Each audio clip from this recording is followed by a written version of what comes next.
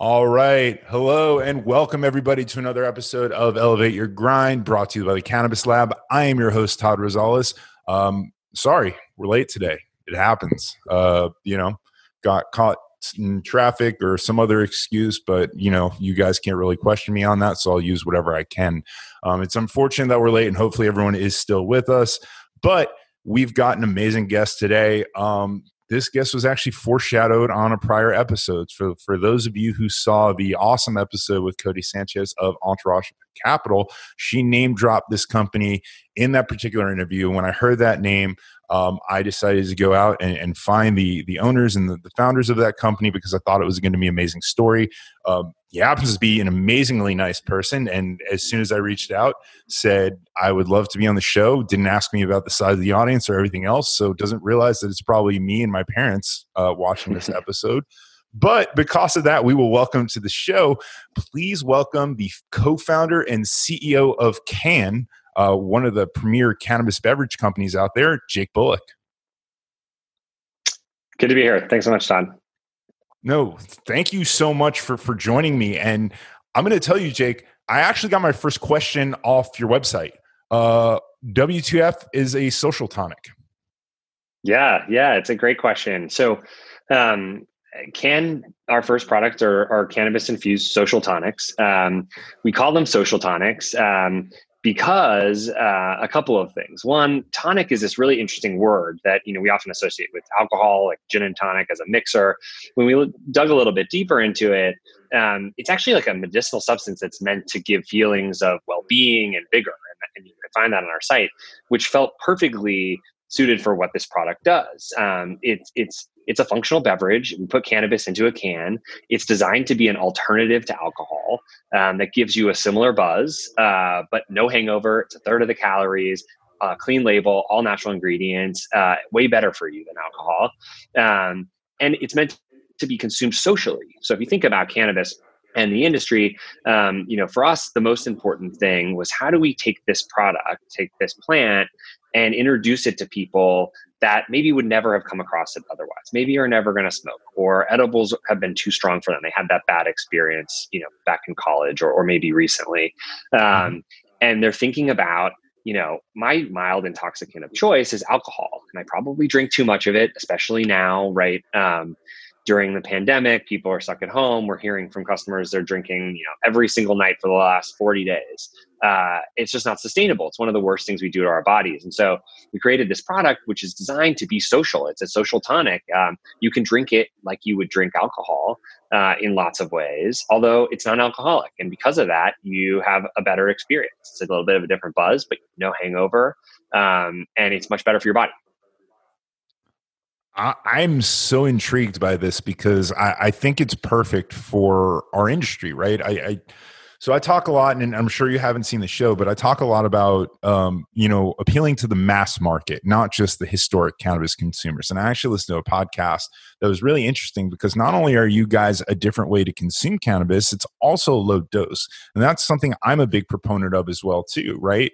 When we look at alcohol and we look at how people consume alcohol, not everybody's drinking Everclear, right? Imagine taking that California dispensary experience into a liquor store. Hey, bud, what are you looking for? Just put me on the floor. Oh, go over to the grain alcohol section. That doesn't happen, right? So I think it's really cool. When you guys were coming up with the idea for Cann, was it always intended to be a low dose product? Yes, it was. So I actually started working on this while I was at business school in Stanford. And at the time, California had just passed its adult use legalization. And I was sort of thinking, I'd always wanted to start a consumer brand.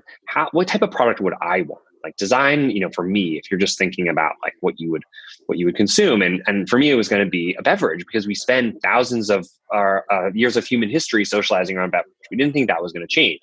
But the big question was like, why hadn't, California had an active medical market. And in that there were beverages. And so the question was like, why hadn't they become a big thing? And there are two big reasons. The biggest was dosing. Dosing was just way too high. And so what we did is we thought about dosing in terms of how many can you have in one setting, which is actually the right way to think about it. It's like alcohol, right? There's this whole concept in craft beer of sessionability. You want something that you can drink a number of. It doesn't really do you any good if you're so drunk off of the first drink that you have to stop drinking.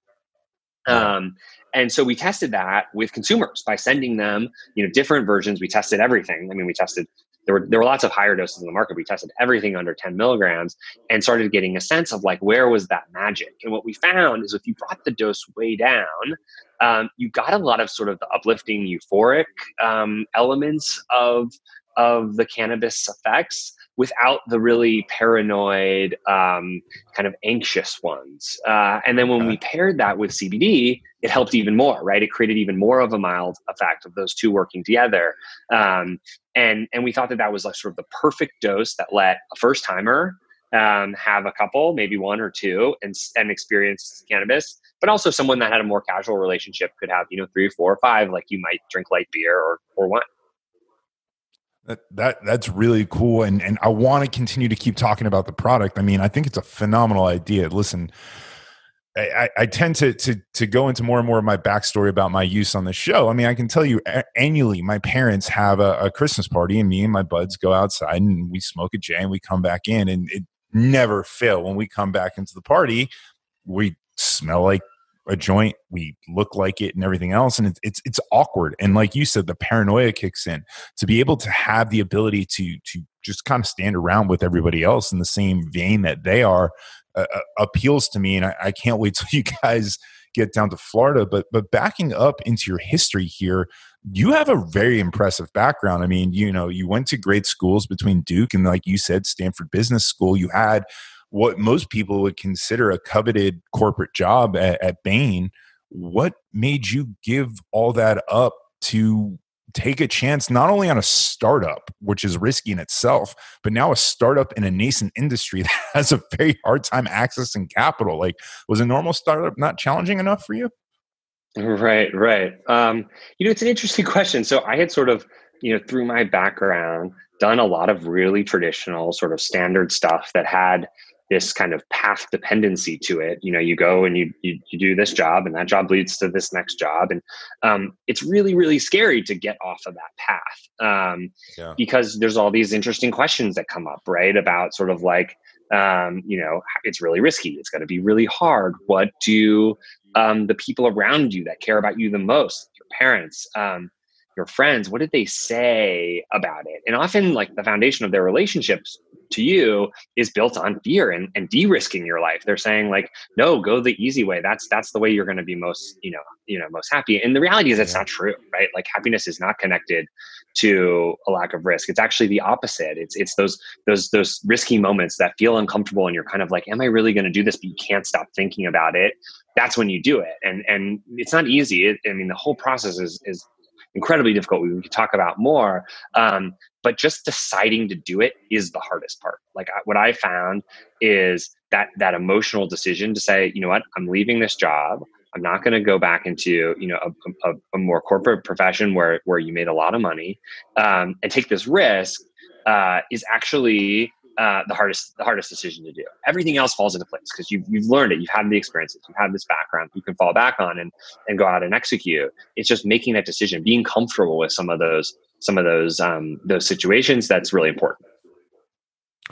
That's really cool. And then, so like many of the tech companies around where you are, you guys started in a garage in Palo Alto. And I can tell you, as call myself a normal person as much as we can, but I think I can relate to two buddies starting a cannabis company in a garage more so than a tech company. It just, I think that appeals to the wider public.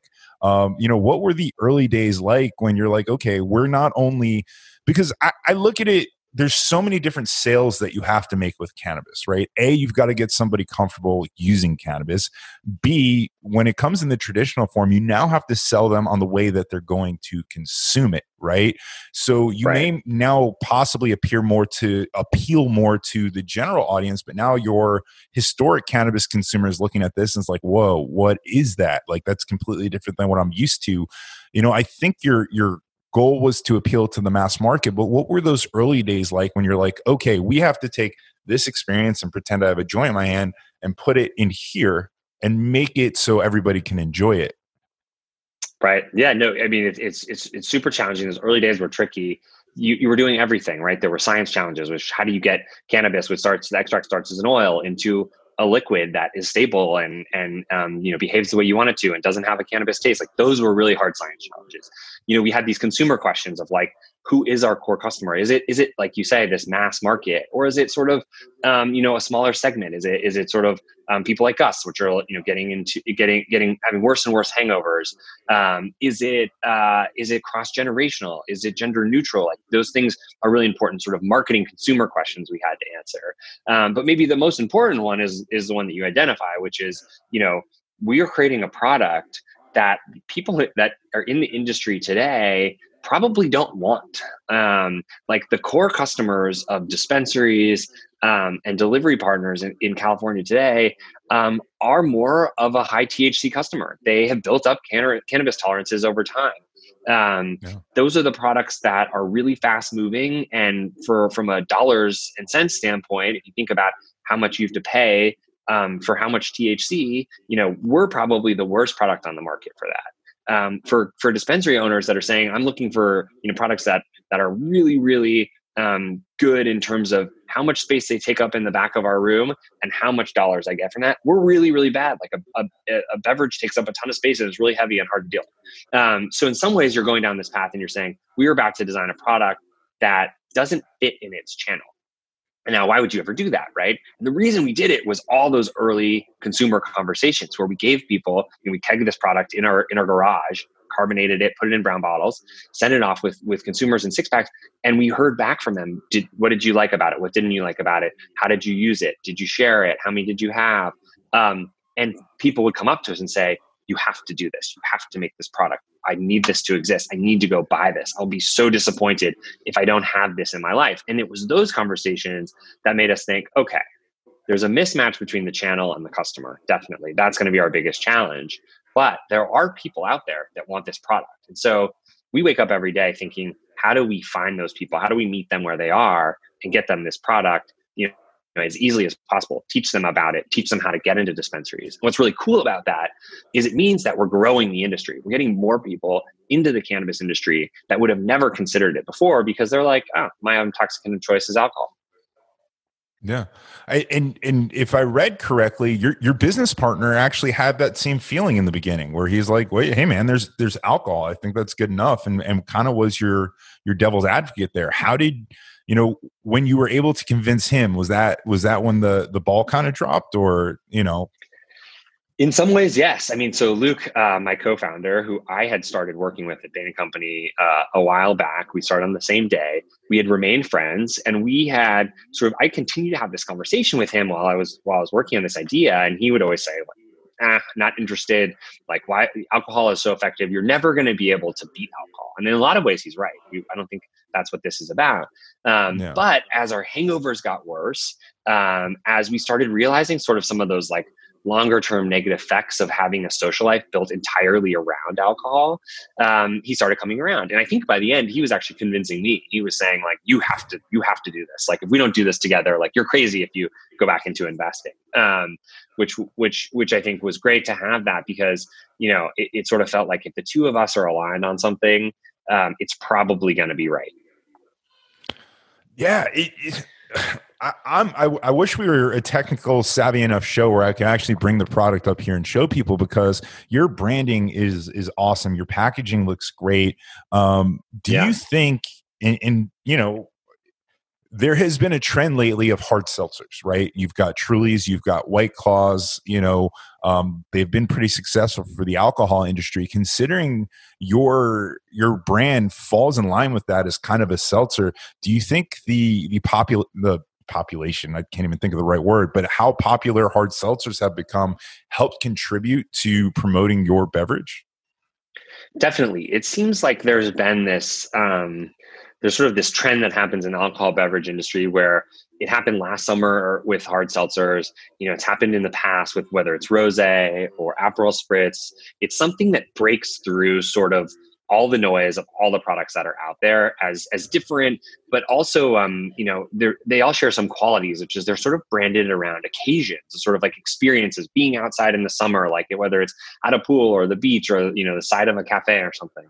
And I think that we're trying to do something similar in the sense that we're trying to break through a set of conventional norms that like alcohol is the functional ingredient that we should be using when we're socializing. And I think one of our customers that love the product the most, they still drink alcohol, right? They may have a couple of cans and they may switch to a glass of wine or something. And that's totally fine as well. Because we're so low dose, it integrates really well socially. So you can have, we always talk about being at a party and having a cooler of beer, wine, and can. Like can, we named it, cannabis in a can. It's really on the nose, but it's meant to be that. Like, what is that one word that describes a category? We happen to be the only ones in that category right now, so it's really hard. We're doing the education on our own. But that will change, and we're eager for that to change. We're excited to see it, and other microdose beverages. We think of ourselves as way more exciting than a seltzer because we have natural fruit juice, not from concentrate, agave nectar from Mexico. We have all natural flavors. We don't mess around with other natural flavors, and all those things contribute to like a really bright, brilliant taste. And we don't have the alcohol. And if you think about alcohol, particularly in some of these seltzers, it does kind of have sort of acidic, bitter flavor to it that we don't have to worry about.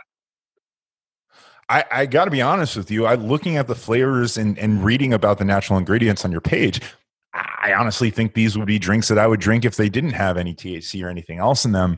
But going back to what you just said, some of your customers might switch between can and a beer or some wine. Have you guys, and I'm just curious, I don't know if you've done this or not, have you guys experienced mixing it with alcohol? Does that work, or are we just asking for trouble there? Yeah. I mean, so the party line from us is that we don't recommend doing it. And to be clear, the reason we don't is because alcohol is the dangerous part of that combination. Yeah.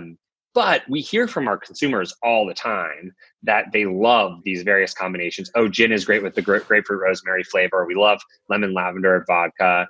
The blood orange margarita, right? So we hear people doing this. What's great about the product is because it's only 2 milligrams of THC, that's such a low dose that the impact, you can control it, and it's in a beverage. You absorb it a little bit faster, significantly faster than an edible. That allows you a lot more control over the experience. And so, if people choose to kind of have a glass of wine and then have a can, it's probably okay, and they'll feel sort of trust their body in terms of how they're feeling. But it's not like you take 10 milligram edible and then in 2 hours you're on the floor. Yeah. And if you had any alcohol, it would actually be really, really dangerous. But yeah, it's interesting to us that so many folks have come up with that on their own. Yeah, it's definitely interesting. I can imagine within my group of friends that would probably be the first thing that they would try. But and that kind of led me to my next question. You touched on it. How does this difference from your traditional edible experience? Because you are consuming it the same way, you're ingesting it, but like you said, there's a faster onset. It is lower dose. So how are you able to make that happen? Is it because it is in liquid form and your stomach doesn't have to digest it as much? Yeah, so there's a couple of things going on.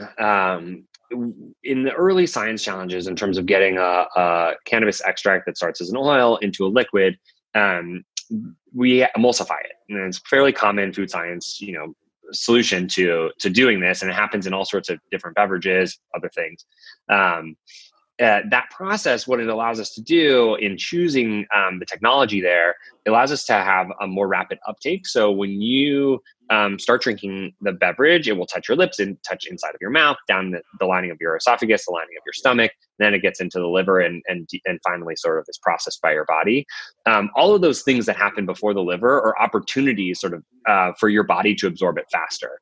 And what that means is instead of waiting, for an edible to get through your stomach and into your liver, which could take, depending on the contents of your stomach, other factors in your body, anywhere from 45 minutes to an hour and a half. This happens, within 10 to 15 minutes, you'll start feeling something. And then that will sort of build gradually.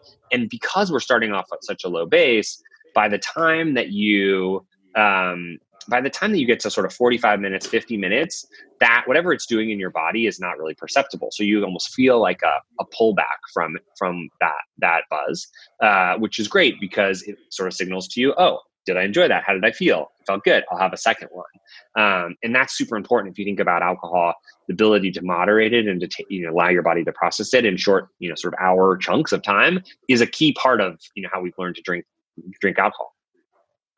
I see this so much as the future, and I don't. You kind of have touched on it a little bit, but I had the benefit of watching some other podcasts with you. But we look at the situation where if you were to drink can and you're microdosing it, at some point relatively quickly, you're going to come down from that feeling. You're going to get right back to baseline, and you can go back about your day, which is something that really appeals to me. Think about it, at least in the traditional business world and a lot in finance, how many times you go to lunch to entertain a client, you have a few cocktails at lunch, have a drink at lunch, whatever it is. And then you've got the rest of your day. You go back to your office. You're like, I don't want to work. I'm buzzed. I just want to, I want to go home. I want to keep riding this train, whatever it is. I can almost see that, and eventually, and we'll get to if that's an opportunity for you, but, people enjoying this during business discussions and business meetings and happy hours and things like that, because they have lives to get back to after that. I mean, as you get older, when you have a business happy hour, you don't have the ability to, I don't want to say enjoy it, but participate in it the way you did when you were 22, 25, 28. When you have a wife and kids at home, you got to go home and parent. Right. No, I think, it's a very common use. On our team, we have Can O'Clock, right? It's sort of like the new version of happy hour. And what's fantastic about it is you don't have all the negative impacts of alcohol. You're not, dehydrating your body. You're not hungover the next day. One of the customer segments that we see the most frequent as young parents that have, a 2-year-old that wakes them up at 5:30 every morning with the sun or whatever. And you just can't have like 2 glasses of wine, the night before and feel good that in that morning at 5:30.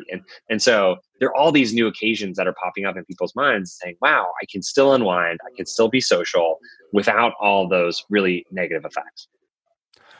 I'm in that camp, not a 2-year-old, but I have a 7.5-month-old daughter that wakes up between 5 and 6 a.m. So yeah, we need to get you in Florida sooner than later.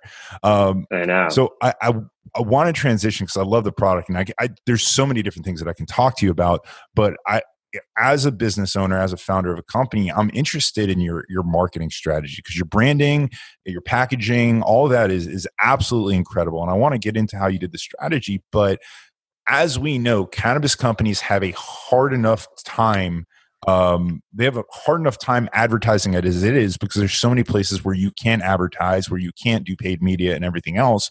Now, that's a little bit alleviated if you are targeting the traditional cannabis market because there are cannabis industry rags and cannabis specific stuff. But a lot of the people in there are smokers, and that's what they're looking to consume. So when you are now a cannabis product that wants to appeal to mass market, what channels do you leverage for that? And how does that strategy even remotely begin to come together? Yeah, it's a great question, and it is a challenge. So there are a lot of things that normal consumer CPG brands can do that we can't. Digital ads is one of the biggest ones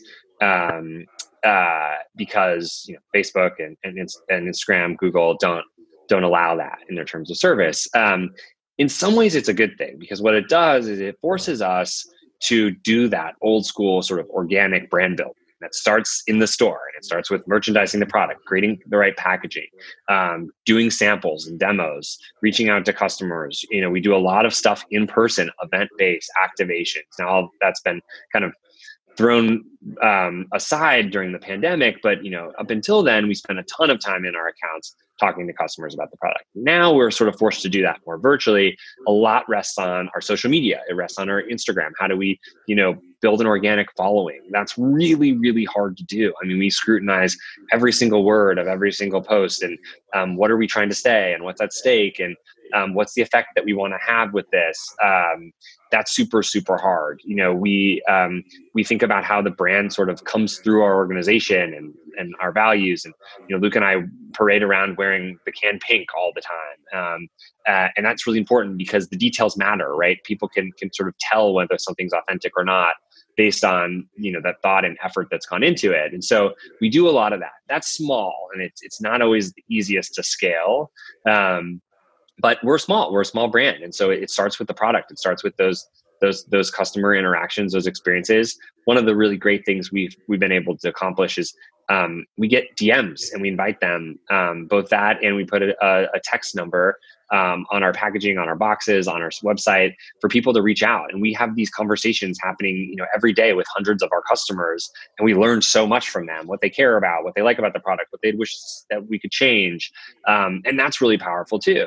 And the other thing we try to do is we try to get the product in the right place at the right time. So our product is meant to be social, right? We started off talking about social tonics. How do you get Cann in the hands of somebody that's going to a housewarming party, or that's hosting a barbecue, or that, is grabbing a bottle of wine for a small dinner at home? Like, there are all these social moments that happen through all of our days. They're changing a lot, interestingly, as bars and restaurants are closed. People are staying at home. That dynamic changes a lot, and it's a huge opportunity for us to get people to think, oh, try cannabis for the first time, and we'll give it to you in these cute little cans. It'll be a very low, safe dose, and that seems to be working. I mean, we're seeing some pretty incredible traction through the pandemic on our delivery platforms. Folks are saying enough is enough with alcohol, and they're getting excited about an alternative.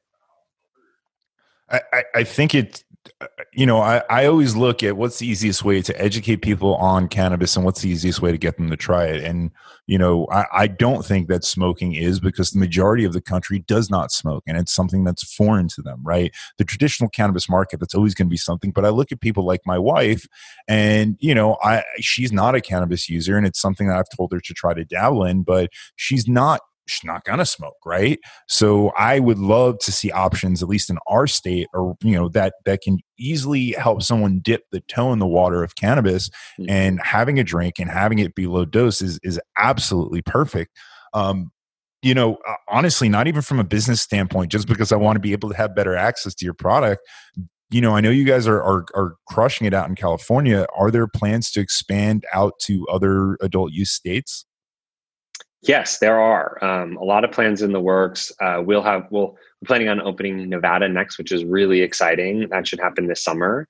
And then there'll be a handful of states on the way following that. I think, there's some unique challenges there. We have to sort of, recreate our supply chain in each of these states, because the products can't move across state lines. States regulate, packaging and marketing and different things differently.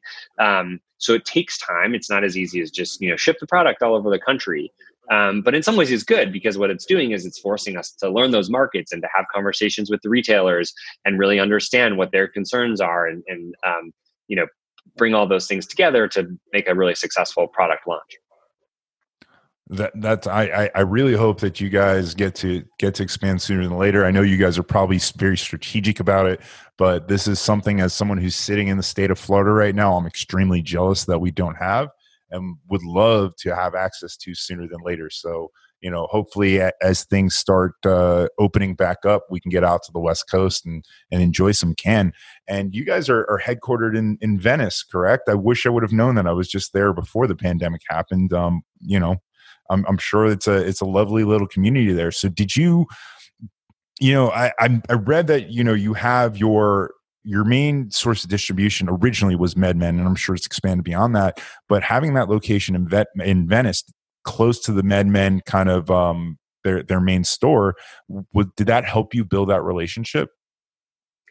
Yeah, so we launched last summer, and we launched with MedMen as our first partner in their Venice stores, and a couple others.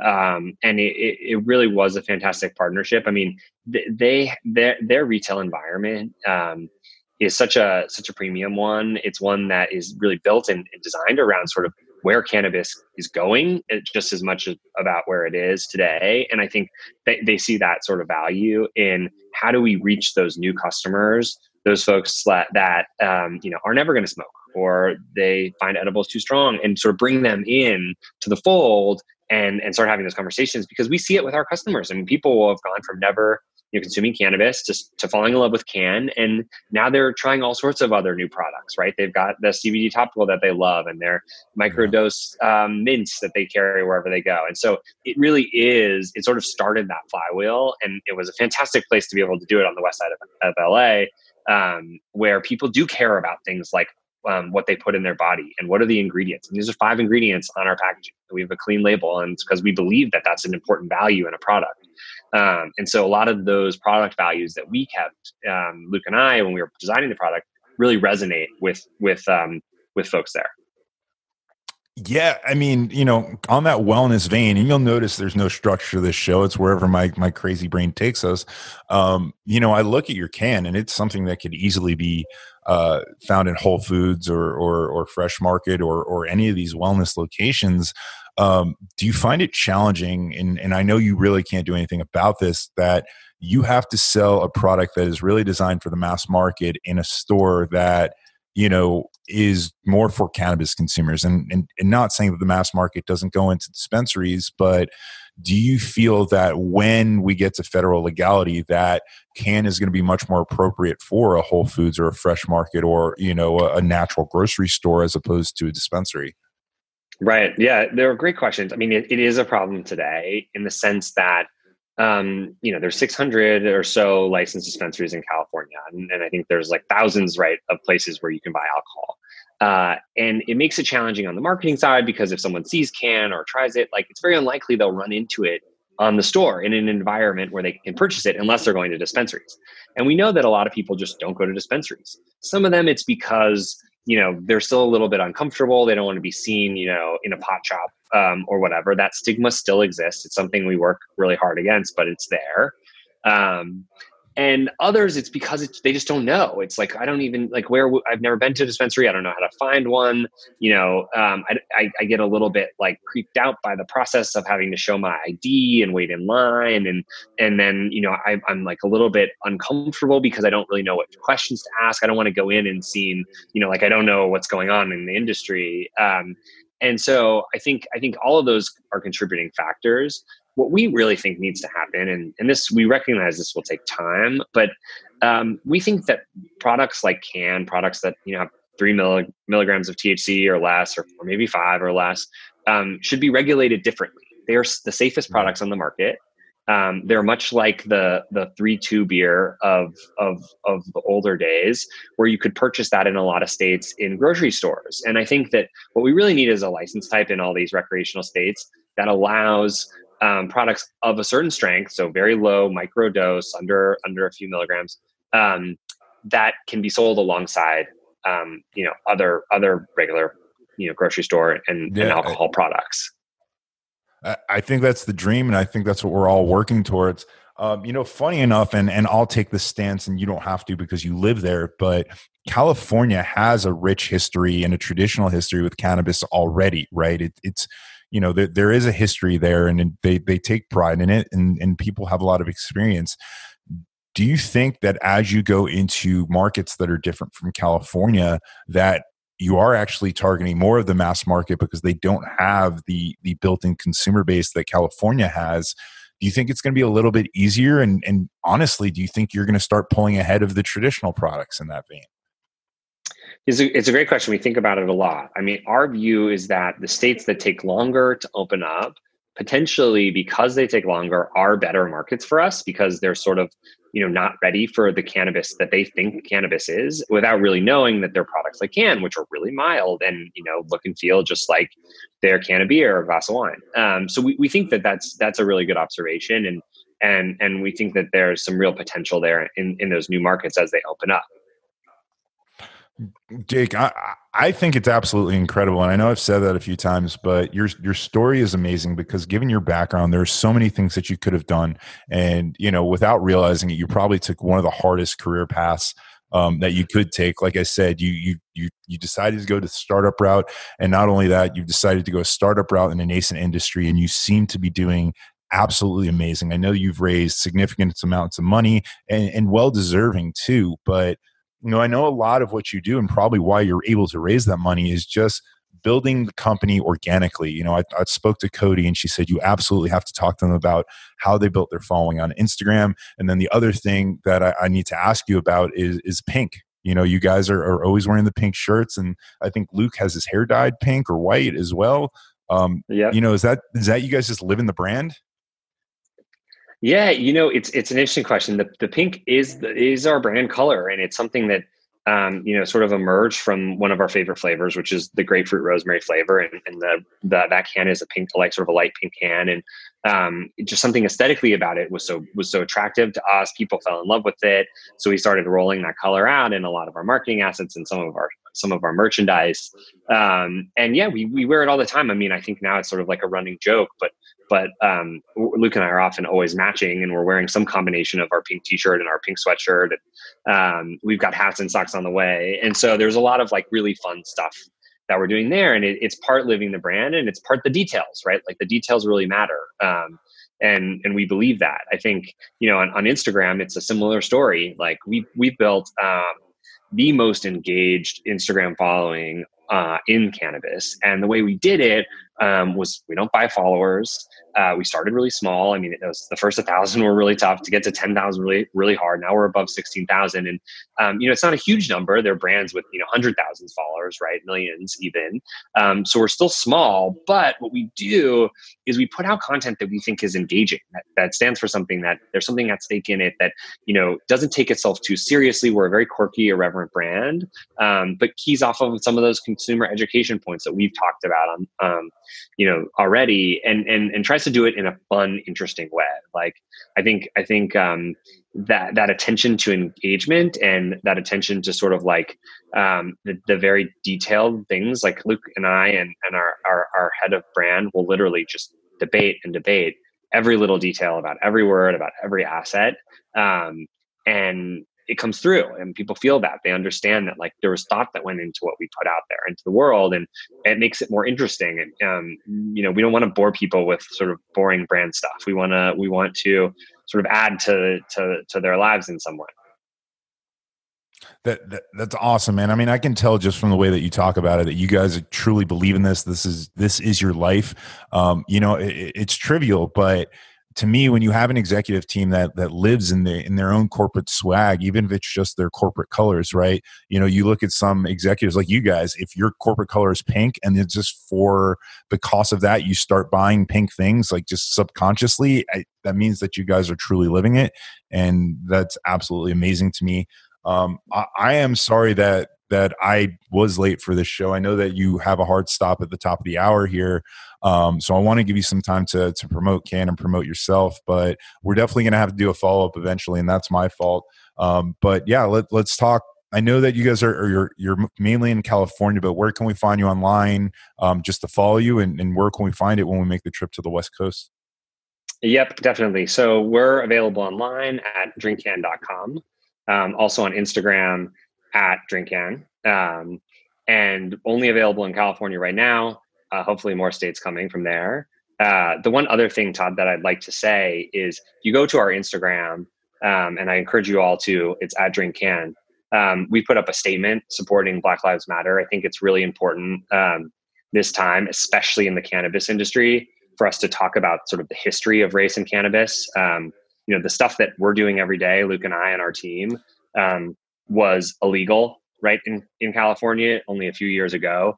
And there are a lot of people of color who are incarcerated, who have lost their freedom, who have lost their lives, doing what we do every day. And that's something super important that we need to sort of, one, acknowledge and represent. And, in these really tough times where we're trying to deal with issues of injustice, social injustice, racial injustice, both in our industry and across the country, I encourage you to read our statement there and join us in taking action, showing up, donating. We've got a list of some great organizations that we've donated to there that we'd love you to join us in doing. It's super important that that doesn't get forgotten in this moment.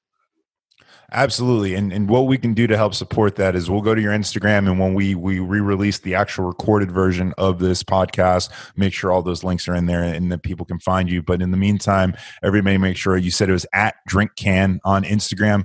Go check them out. Yep. You know, I just got introduced to you, but I can tell that you're the real deal, man. And, you know, if Cody says it, then I believe her as well. So thank you so much for joining, man. Like I said, this was a cold outreach, I think, on LinkedIn, and you were so kind to agree to do the show. And then, of course, I show up 15 minutes late. So I can't tell you, thank you so much for doing this.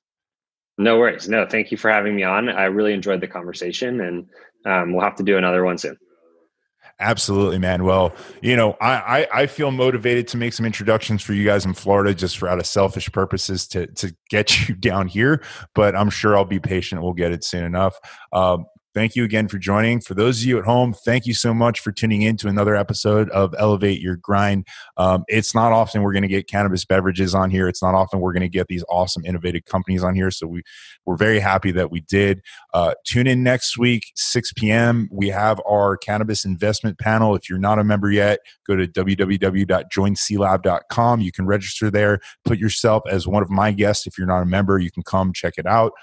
Next week, we have two amazing guests for you. We're going to have Jared Mirsky from Wick and Mortar, and then we will actually have the Pot Brothers at Law. If you guys remember, they were on the Tosh.0 show and have gotten a ton of attention since. They're going to be nice enough to join us as well. So appreciate everybody tuning in. I know I learned a lot today, and there's a whole lot more that I can learn from Jake. We'll definitely do a part 2, but I hope you guys learned something too, and thank you again.